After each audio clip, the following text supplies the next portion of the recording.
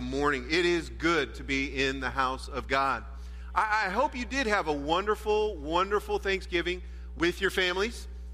I hope you didn't overeat like I did. How many overate? Who's willing to admit it? Come on, this is church. You can be honest here. All right, a few honest people. Man, I tell you what, listen to this. The number of turkeys we consumed on Thursday. Check this out. You ready? Over 50 million turkeys went down this past Thursday. Whew, that's a bad day to be a turkey, isn't it? Total U.S. spending on the Thanksgiving dinner food. Watch this. $2,875,000,000. That's a lot of stuffing, isn't it? And of course, that's got to include pumpkin pie. How many are pumpkin pie lovers in the crowd today? In the house. Come on, pumpkin pie. Yeah. Pumpkin. And you guys will love this. Is your dream right here then. Guinness Book of World Records, October 8th, 2005. The Pumpkin Growers of Ohio baked a pumpkin pie that was 12 feet wide in diameter and weighed over 2,000 pounds. Now that's what I'm talking about. Right? That's not just a pie you can sink your teeth into. You can dive into that one, swim around, eat it up. That's a pumpkin lover's dream right there. Well, again, good morning. My name is Derek. I'm one of the pastors here, as Pastor Brad said, and privileged this morning to share in God's Word with you. This morning, I believe we're going to be blessed. It's all about Him. And, you know, as I was thinking about Thanksgiving, I love Thanksgiving.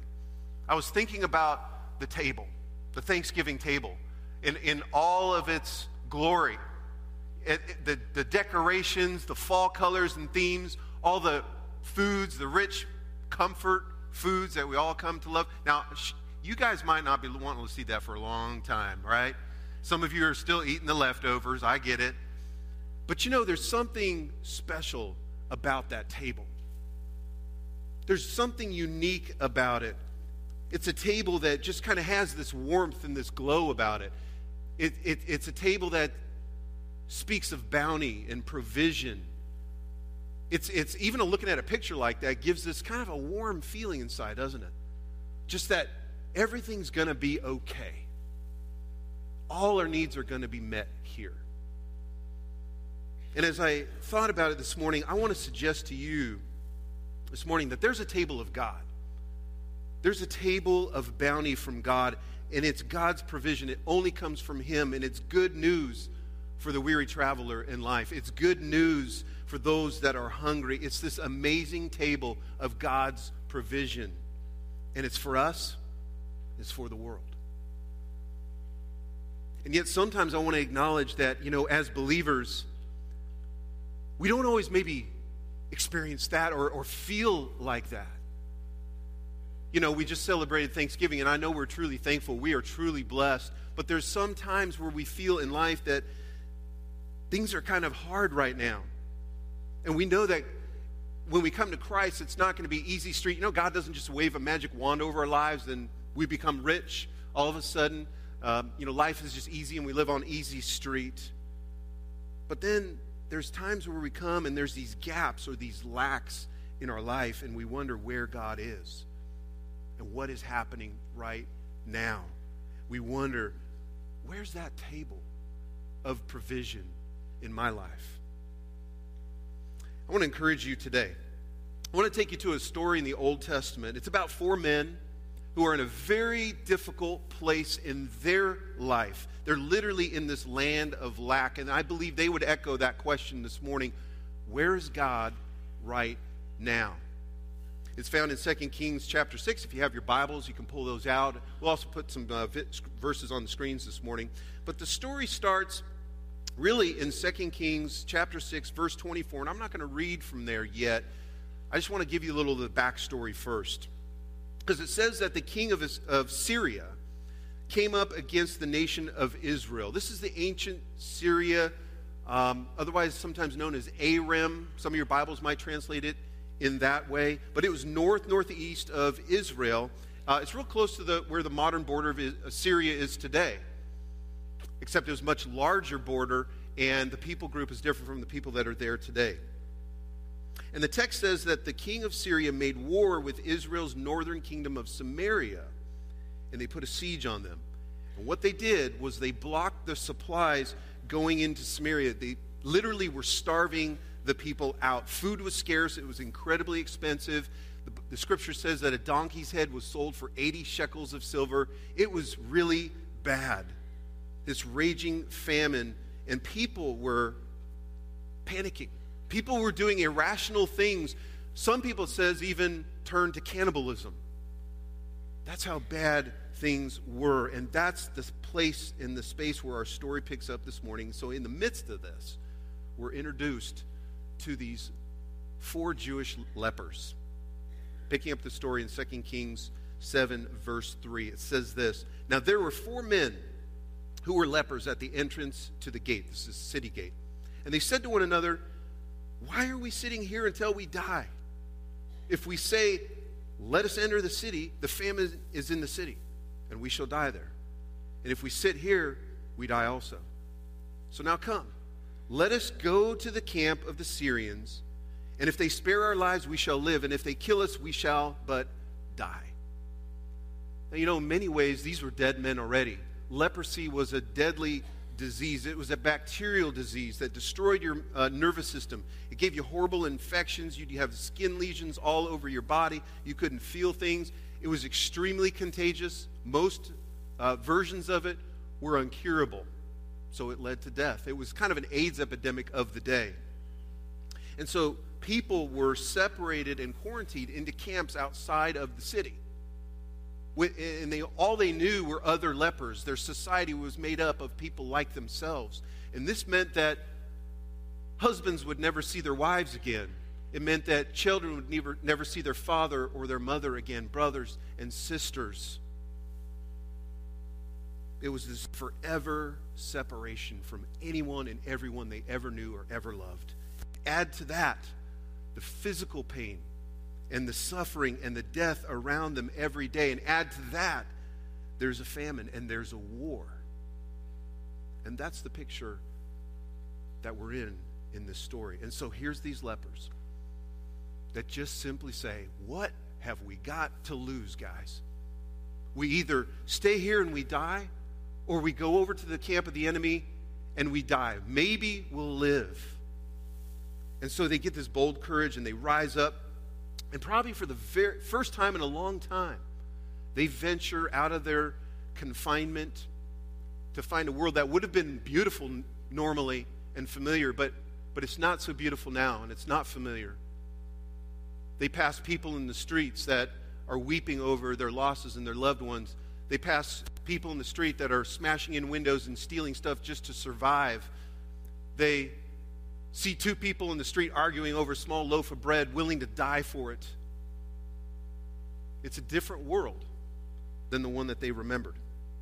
There's nothing plentiful about that world anymore. It's all lack everywhere. And not quite maybe perhaps in the same way, but sometimes lack comes into our life. There's troubles, there's problems. We're in a lack right now in California. We're in a state of drought. We're in our 4th year of a severe drought. And last year, as you probably know, our governor declared a drought state of emergency. And you've seen the lakes, right? Have you guys seen the lakes? How many have seen the lakes? How low they are. I mean, here's a picture of, this is Lake Oroville, which is north of Sacramento, just southeast of Chico. 2011, it looked like that. 2014, just 3 years. That's not even a current picture. Devastating. And Jesus says, you know what? There will be trouble in this life. There will be drought days. Life will just kind of dish up sometimes some drought days in our life. It might be a drought in your job or career. It might be a drought in your marriage, in your health, or in your finances. But I want to encourage you, church, this morning to hold on. If that's where you're at, hold on. Because you know what our God is? He's the God of the El Nino. He holds El Nino in his hand. And you know what else he holds? He holds your hand as well.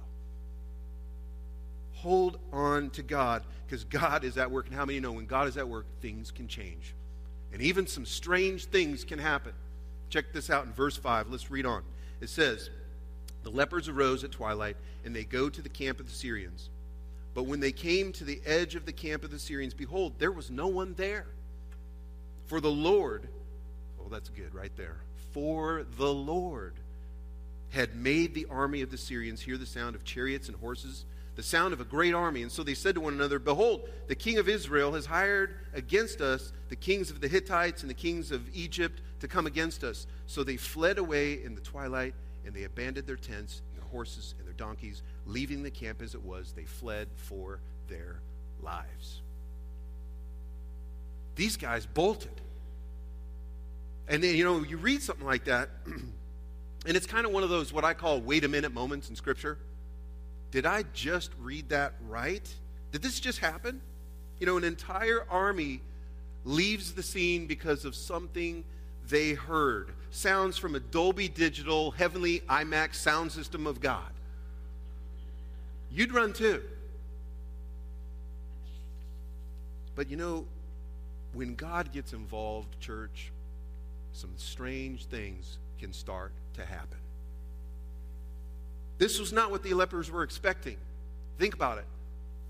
I'm sure they were just mortified and terrified as they walked down into camp. They were probably rehearsing the speech they were going to give. They were imagining what it was going to be like, the threat that they were going to be facing, that they might just die. The best they could hope for is that they would be prisoners of war.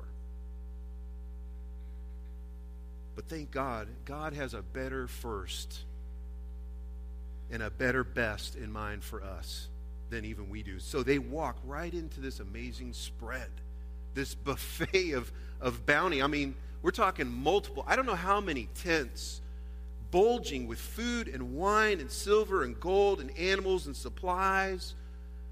Wow. Wow.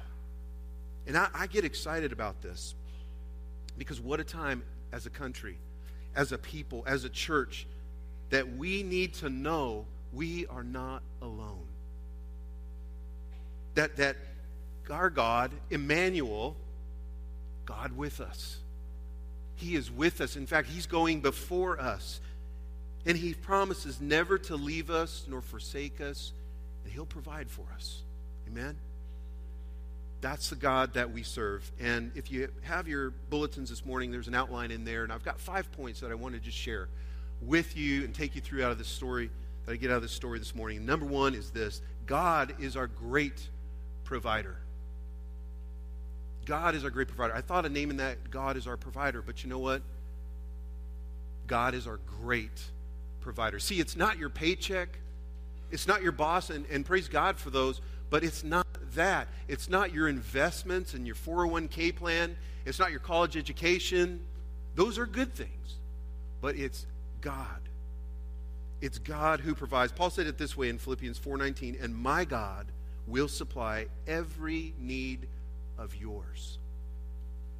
Maybe just pause there for a minute and just let that sink in this morning. My God will supply every need of yours. Are you hearing that this morning? Is that for you? Your God will supply every need of yours. Some of us need to hear that this morning, according to His riches and His glory in Christ Jesus.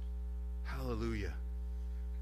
One of my favorite names for God in the Old Testament is Jehovah Jireh, which means our provider.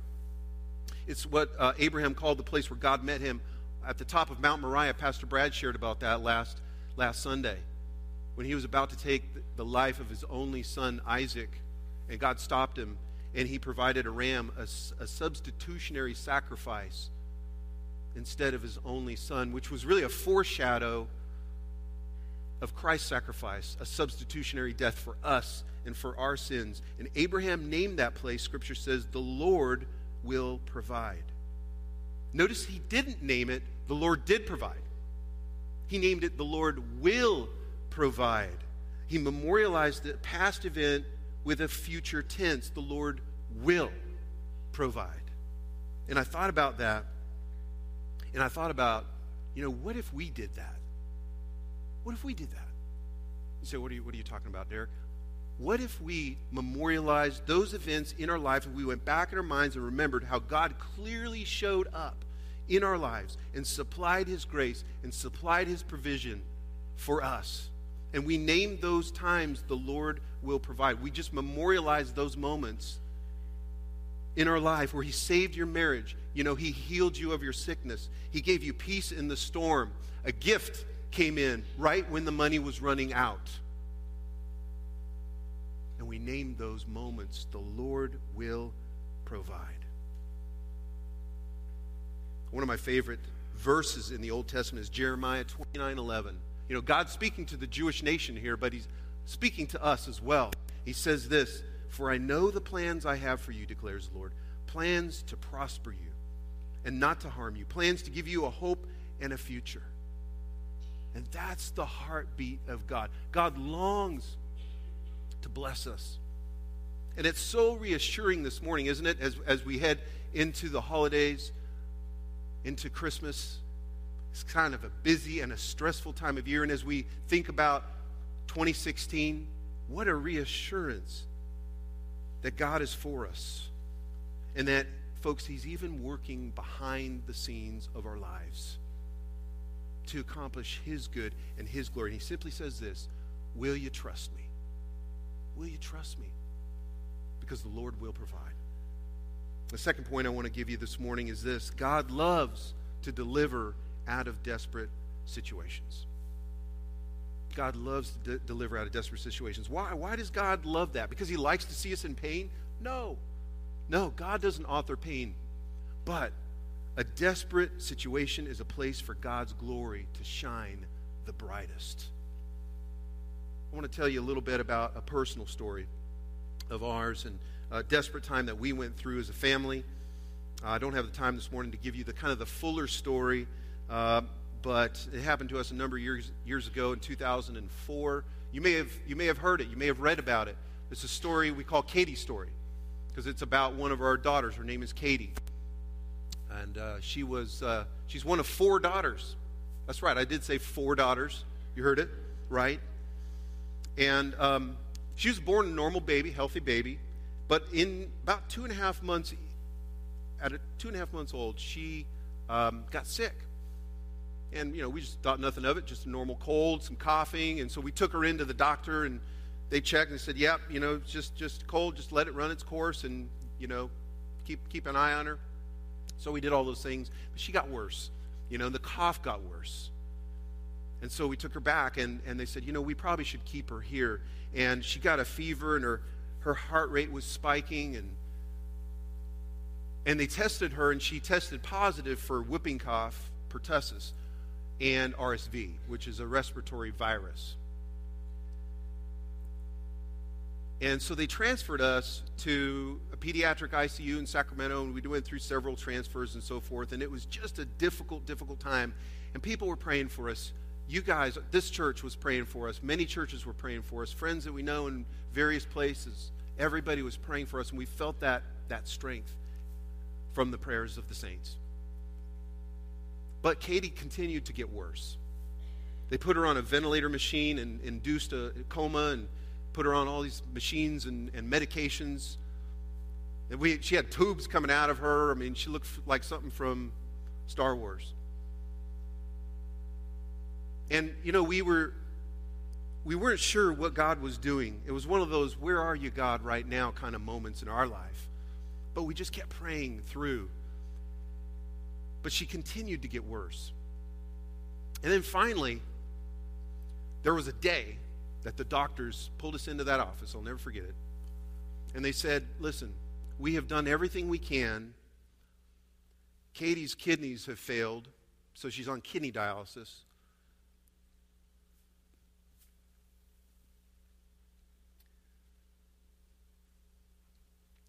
And the only thing left, really, is to put her on an artificial heart and lung machine because her heart is going through distress because the pneumonia that she developed is so thick that her heart can't push the blood through. So she's really struggling. As you can imagine, it was a very, very difficult and dark time. In fact, it was a Monday, I remember, and I called it Dark Monday. Because at that point, we were both, but especially I was very heavy, but we went and we prayed at the chapel in this hospital, and we just poured it out before the Lord, and we decided that we were just going to give her to the Lord. And the Lord could raise her up, or the Lord could take her. It's up to Him. And so we didn't decide to go on the machine, and I was really just beside myself, and my wife and I were just trying to comfort each other, and we had some good friends who called us and said, hey, we'd like to come and pray. And they do some traveling evangelism, and they have a ministry where they've prayed and people have been healed. And so they called us, and I said, hey, man, it was late at night, and I said, maybe tomorrow. I'm really exhausted. We're exhausted tonight. Maybe you could come tomorrow. And he said, you know what? I feel like the Lord's telling me to come now. I said, okay, come on down then. And they came and they prayed. They prayed over Katie's blood. They prayed over Katie's lungs. They prayed over Katie's every organ in her body. They prayed over an hour. And I'll tell you something. Right then, I felt, and Krista felt, a release and just a burden lifted for us. I can't explain it. It was just like a peace. And we went to bed that night, and the next day we woke up, and the nurse woke us up with this news: your daughter has a wet diaper. Now, normally that's not good news. But this was incredible news. This meant her kidneys had come back. And from then on, she began to regain health very slowly. She began to take a turn, and the doctor said, we can't explain it. We just can't explain it. Babies this sick don't recover like that.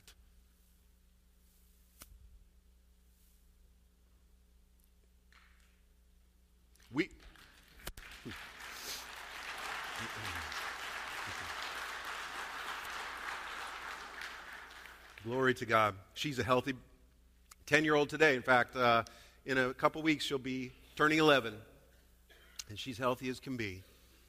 And you'll have to excuse me, I cry at movies. But the thing, too, that really blessed me was my wife was teaching in a school in Lodi, and the kids from her class came down to the parking lot, and they couldn't come up, so they just were in the parking lot, and they unraveled a sign that said, our God is awesome. And then they began to sing it. Our God is an awesome God. And I just want to remind somebody here today that He's a supernatural God. Okay? And He hasn't changed. He's the same God yesterday, today, and forever. And we need to know that. You need to know that. Somebody here in this auditorium needs to know that this morning, that He's more than enough for you. He is more than enough for you. You see, these lepers were totally helpless and hopeless. The odds were against them. In human terms, they were goners. They were sick, diseased, alone, tormented, starving, rejected, abandoned. They were rock bottom. But here's the thing about rock bottom times in our life. That's the moment that God can show up and shine His glory the brightest.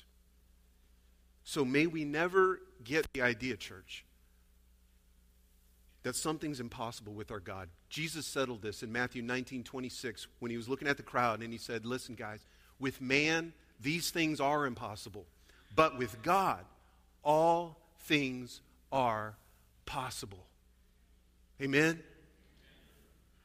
All things are possible. And I thought about that. And I thought, I wish we had a stamp, like this. A stamp with God, all things are possible. And we just stamp that on the things of life. We stamp that on the things that come against us. With God, all things are possible. And this week, can I give you a homework assignment? Go home this week and live out your week and stamp that declaration on whatever needs that in your life. Maybe it's on your finances. Maybe it's on your career, on your health, on your kids or your grandkids. Maybe it's on the search for a soulmate or your spouse. Maybe it's a habit or a sin or a hang-up in your life. With God, all things are possible. Amen? Whew. Because, that's exactly what the lepers found out. Third point this morning is that God wants our faith to move our feet. You notice the lepers didn't stay stuck. They didn't stay where they were. They were stuck. In fact, an entire city of Samaria was stuck. The scripture even says the king was stuck. Everybody was stuck, but the lepers decided it's time to do something. It's time to get moving. This could be the dumbest idea they ever had in their entire lives. It might have killed them, but they started to move. And it's interesting that the provision of God came when they took an action step. You know, if the lepers hadn't moved their feet, they wouldn't have come to the blessing of God. I always love stories in Scripture. I love the story in the New Testament where Peter gets out of the boat to walk on the water. But you know what? Peter had to get his feet out of the boat to walk on the water. You know, the servants at the wedding party in Cana, they had to go a long ways to fetch these huge, heavy jugs of water before Jesus turned it into the best wine they had ever tasted. Joshua and the Israelites, on their way into the promised land, they came to this massive river called the Jordan, and it was too deep to cross. And I'm sure that the Israelites began to think back to where God had parted the Red Sea for Moses. And God said, I'm going to do that for you. Only I want the feet of the priests carrying the Ark of the Covenant to step into the water first. It says in Joshua 3:13, and when the soles of the feet of the priests bearing the Ark of the Lord over all the earth, shall rest in the waters of the waters of the Jordan shall be cut off from flowing. And the waters coming down from above shall stand in one heap. See, oftentimes the pattern in Scripture is that when our faith starts to move our feet, God starts to put new ground under them. I love it. You probably heard this before said as well, but God loves to step in when we step out. And that's why our mission statement here at First Baptist is helping people take their next step in knowing Jesus and making him known. And for some of us, that's coming around here on Sunday mornings. Praise God for that. Keep stepping, keep coming. For others of us, it's getting involved in the Bible study, or maybe it's reading the Word in our personal devotion time for ourselves. You know, maybe it's talking to that friend or that coworker or that neighbor about Christ. Maybe it's handing out one of the invite cards to our church Christmas musical. Those are all steps.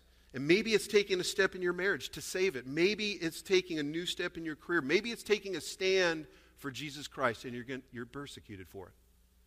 But God says, come on, step out so that you can watch me step in.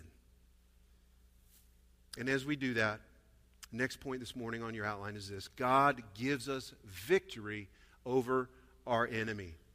God gives us victory over our enemy. One of the best parts about this story is, where's the battle? There is no battle. This enemy was conquered without a fight. That's how huge God is. That's how powerful and immense he is. He only has to speak or make a sound, and the enemy is on the run. You know, Jesus said, we have an enemy.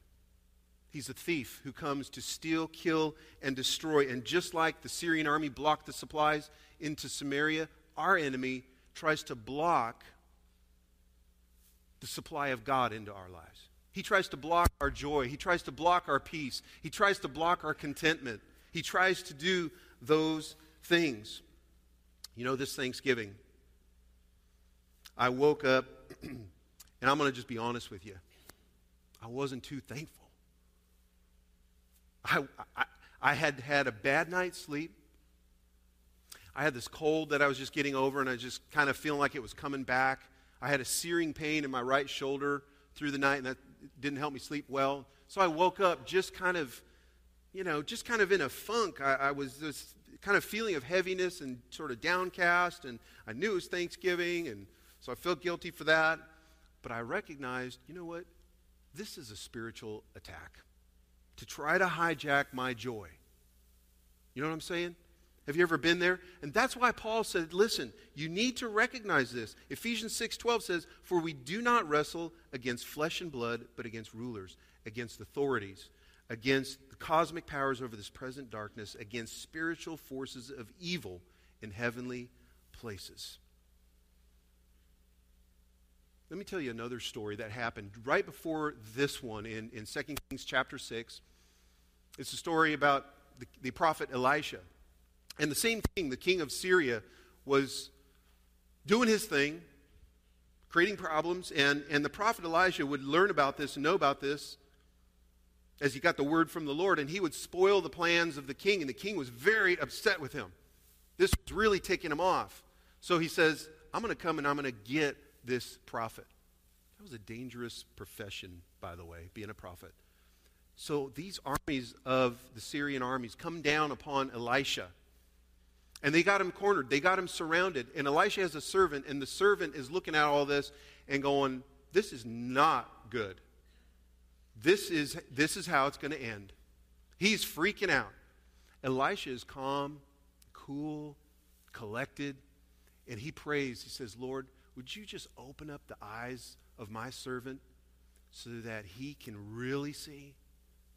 And God does. And the servant sees for the first time beyond the physical realm into the spiritual realm and sees that the hills are full of angels and horses and chariots of fire. The servant recognized that the armies of God way outnumber the armies of hell.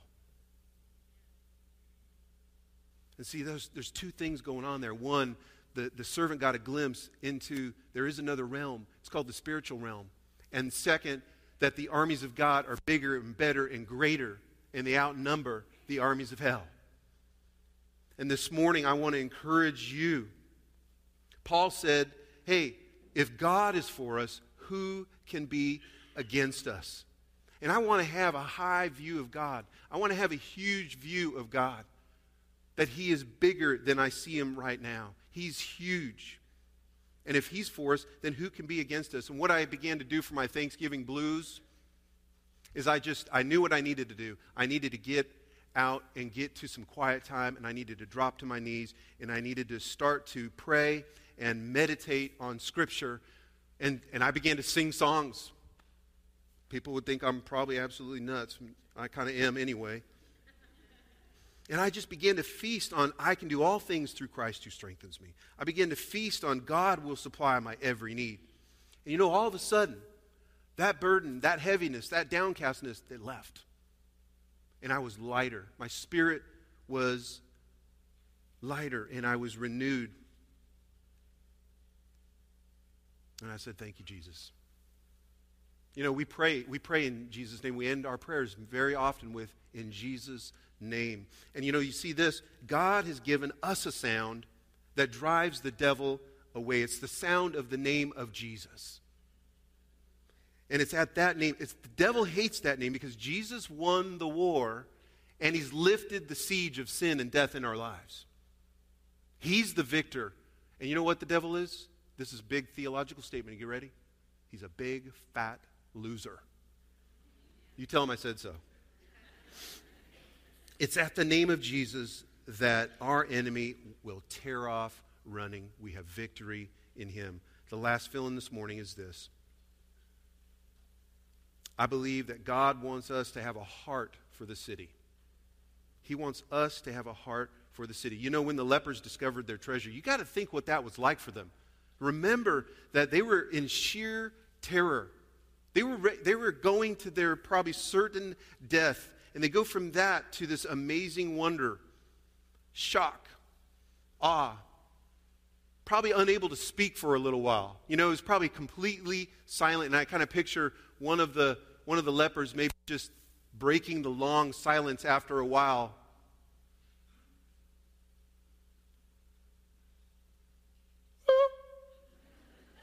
Yeah. We're rich. We're rich. And they all started probably escalating their energy from there and dancing around and grabbing a giant turkey leg and waving it in the air. Pour me a glass of wine. Let me have some of that sweet potato casserole. Is that pumpkin pie? Is that the 12-foot pumpkin pie? I'll have some of that. Give me. They start to celebrate. I mean, they hit the jackpot. Tents as far as the eye can see. In verse 8, chapter 7, it says, and they went into a tent, and they ate and they drank, and they carried off silver and gold and clothing, and then they went and hid them. Then they came back, and they entered another tent, and they carried off the things from it, and they went and they hid them. So they go tent to tent, eating, indulging, grabbing stuff, hiding it. And they do this for some time, and then it hits them. Wait a minute. Wait a minute. There's so much here. And there is nothing there. This is an answer way bigger than for 4 lepers. And so it says in verse 9, they said to one another, we're not doing right. This is a day of good news. And if we're silent and we wait until morning light, punishment will overtake us. Now therefore come, let us go and let us tell the king's household. And so the lepers do that. The lepers go and they tell the king. And after the king checks it out, he finds out their story's true. An entire city is saved with that provision. Did you hear what the lepers said? They said, we have good news. You know, the gospel means good news. In church, we have good news this morning. Amen? We have a spread that's meant for the city. It's why an angel of the Lord showed up to a group of shepherds one morning and said, fear not, for behold, I bring you good news of great joy. And it's for all the people. And so as we push into 2016, I pray that we have a heart for the city. Listen, I know Google will tell you that Stockton is not the number one desirable place to live in the United States of America. But you know, we're not here on a cruise, we're here on a mission. And for those of us that have experienced His tents of mercy and grace and forgiveness and power, we can't keep silent. Because there is a famine in the land. And I pray, I would thank God for a church that is missionally minded. I pray that as we move forward as a church, as individuals, as families, that we'll have this huge view of God, that we won't see Him small, but we'll see Him as He is, a powerful God. As the servant saw, the armies of God are great, and that He is your great provider, and He's your deliverer. And even as our feet begin to move out in faith, whatever that is for you, I don't know, but as your feet begin to move out in faith this week, this month, next year, that will stand against the enemy with confidence, because Jesus has already won that war. And as we do, we won't forget to look to the city and see that there's people who are hungry and starving, and we'll pull out a chair for them at the table of God. Because Psalm 107:9 says, for He, God, satisfies the thirsty, and He fills the hungry with good things. That's the table of God. Let's pray this morning.